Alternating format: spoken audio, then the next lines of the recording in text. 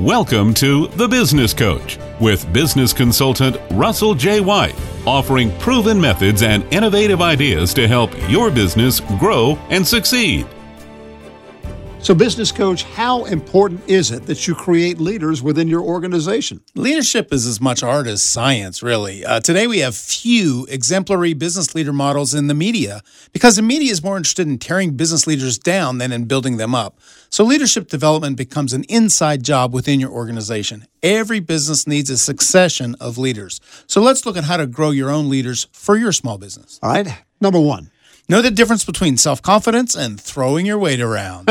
Athlete self-confidence is often expressed in trash-talking or posterizing someone.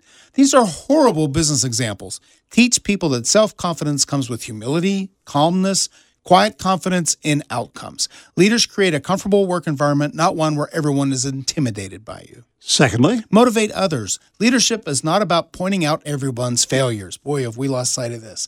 I have no problem with setting high expectations, but encourage, develop, advise people on how to achieve those expectations.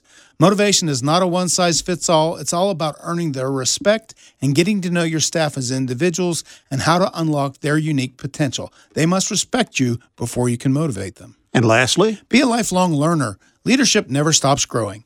As the world changes so rapidly, so should leaders in their goals and personal development. If your managerial skills are stagnant, the world will pass you by, and it is doing that. To develop other leaders, you need to be at your best in your own leadership. That means stay current, stay fresh, and stay committed to self-improvement.